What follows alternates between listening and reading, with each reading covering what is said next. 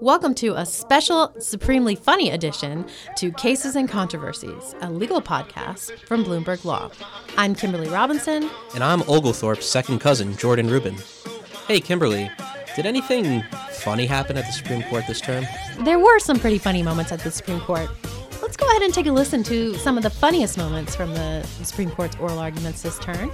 And then our audience can have a chance to vote on what they think was the funniest or the supremely funniest. Okay, well, you know what? We're going to have to start this over. I'm sorry. All right. Forget that. Okay. Look, it's a new studio. It's a new season. It's not, yeah. It's okay. Look, all right. Okay. Let me think about what I want to say. Sorry. Well, Jordan, there actually were some pretty funny moments at the Supreme Court this term, and let's go ahead and take a listen to the ones that we thought were the funniest, and then maybe our audience members can vote on what they think are the supremely funny moments at the court. All right, sounds good. So here you go, listeners. Power up your cellular telephones, grab some carrots, and pop in your favorite French comedy. Here are the absolute funniest moments from the 2017 term. Jordan, oral arguments give the justices a chance to ask questions at the court. But if you were a lawyer this term, half of the battle was just understanding what they were trying to ask. Listen in on the big partisan gerrymandering case, Gill versus Whitford, which led to this exchange between Justice Alito and attorney Paul Smith. One of the judges in the court below asks, why do you calculate E.G. by subtracting from the votes obtained by the winner 50% of the votes instead of the votes obtained by the runner-up? And Mr. McGee says, well, I have an answer to this, and I have a forthcoming paper, and I'll answer it in the forthcoming paper. And there are all of these questions. So this is 2017 is the time to jump into this? That's a question. Is there a question there, Your Honor? Yeah, there is a question there. There are about 10 of them.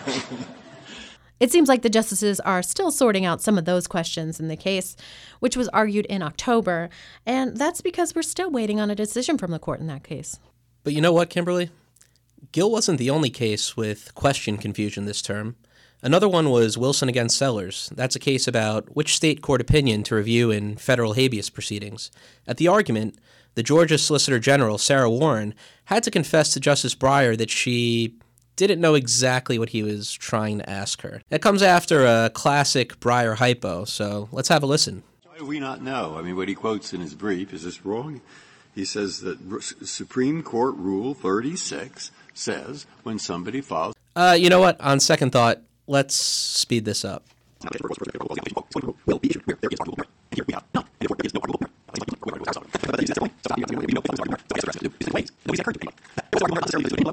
But because we've thought of one of your assistants, a bright young graduate, has walked into your office with a case from Georgia law of 1812, and judging from the dust, nobody's ever seen it before. But it was written by Oglethorpe's second cousin, twice removed, and there we are, and it's brilliant. Nobody's thought of it. You say, how do we know that wasn't their reason?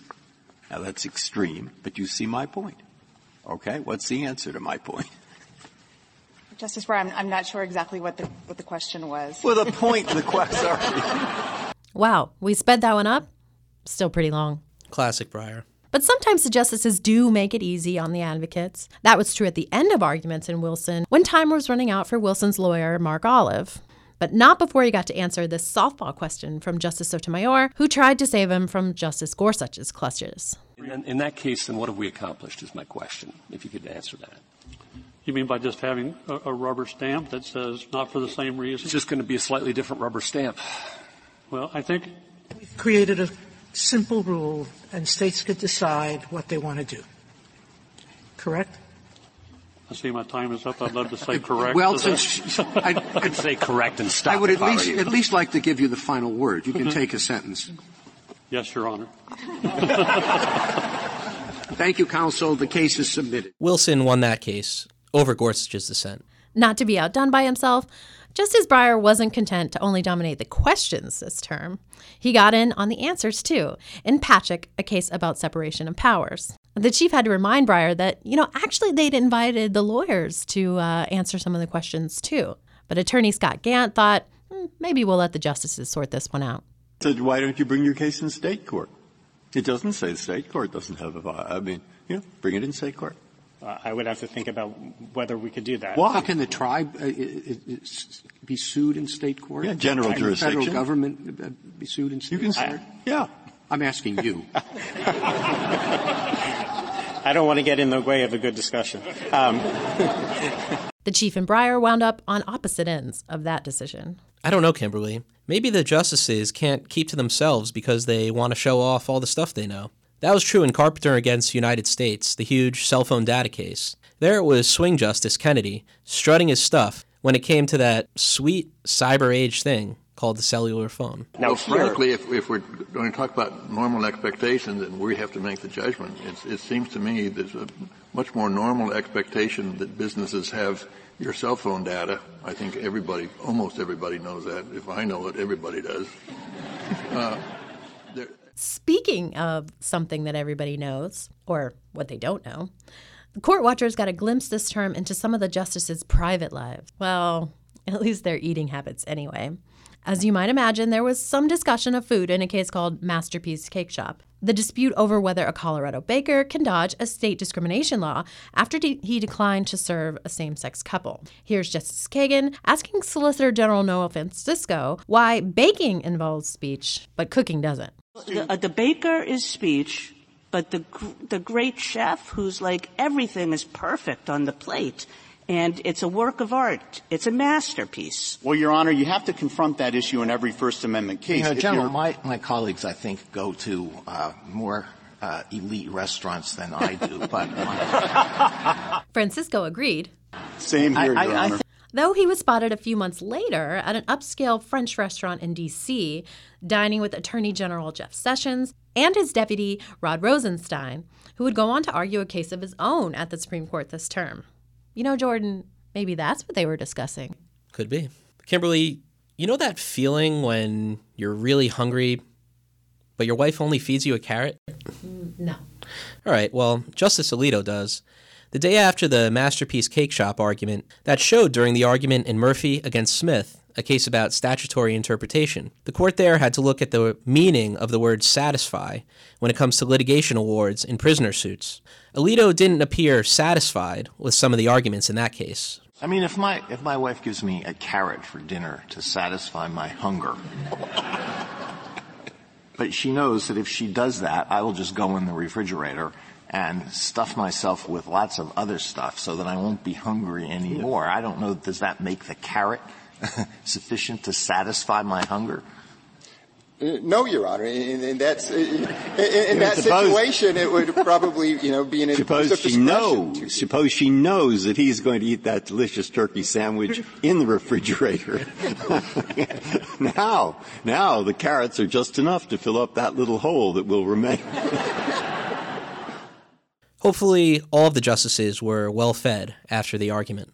But if you thought that was the last of Alito, Breyer, or even French stuff, well, you'd be wrong. In a criminal sentencing case, Hughes versus United States, the odd couple was back at it again. This time it started with a hypo from Justice Alito that, in retrospect, seems a little bit wrong. Let me give you this example. Let's say that 9 people are deciding which movie to go and see, and 4 of them want to see a romantic comedy, and 2 of them want to see a romantic comedy in French, and 4 of them want to see a mystery. Now, are the 2 who want to see the romantic comedy in French, is that a logical subset of those who want to see a romantic comedy? According to mathematical research conducted by Bloomberg Law after the argument, it appears that Alito either meant to start off his hypo with 10 people, or he accidentally added 1 to the mix amidst all the excitement of the argument. Of course, Jordan, in a room full of lawyers, nobody thought to point this out. But let's not pretend it's because they didn't want to be rude. Well, Kimberly, that's because sometimes you just have to tell it like it is. The court knows that. Living legend, Justice Ginsburg, didn't feel the need to hold back during arguments in the search and seizure case, Byrd against the United States. During an exchange with Byrd's lawyer, Bob Loeb, Ginsburg turned a complicated question from Sotomayor into a simple one. So I'm having a problem with this case, which is, why are we here? Meaning, once he admitted that the goods in the trunk were his, I don't know why that doesn't give him automatic standing to challenge the search. I thought in Rackus it was the fact that the defendants had repeated 3 or 4 or 5 different times that the defendants claimed no proprietary interest in the goods searched. That's different than this case, isn't it? Exactly. So why are we here on this legal issue at all? We're here because the government and the Third Circuit has advocated a blanket rule that if you're an unlisted driver, you never have an expectation of Even privacy. if you don't have an expectation of privacy in the trunk, you've claimed an expectation of privacy in the property. And absent probable cause, there's no right to search. So why are we here? We agree 100% on that, Your Honor. You're here because you lost below. We lost below. In another Fourth Amendment case argued that very same day, Justice Ginsburg was still feeling it. In Collins versus Virginia, the argument was over search in and around a home. No surprise then that things got a little, personal? Here's Justice Ginsburg talking about whether it mattered whose property was being searched. Isn't it a problem whose curtilage it is? Here we're told that there was a close relationship between the defendant and the homeowner. But suppose there weren't that close relationship. Suppose it was a brand new girlfriend and he never stayed overnight. He was hopeful, but he hadn't. Well, that seems like a good place to end it. Thanks everyone for listening, and make sure to tune in to Bloomberg Law for the latest on French films and overnight hopefuls. And be sure to vote for your favorite funniest moment, or you can also vote on BNA.com by checking out my Twitter account at Kimberly Robinson. And I'm at Jordan S. Rubin. And if you vote, you might win the opportunity to get a delicious carrot dinner. We hope it satisfies you.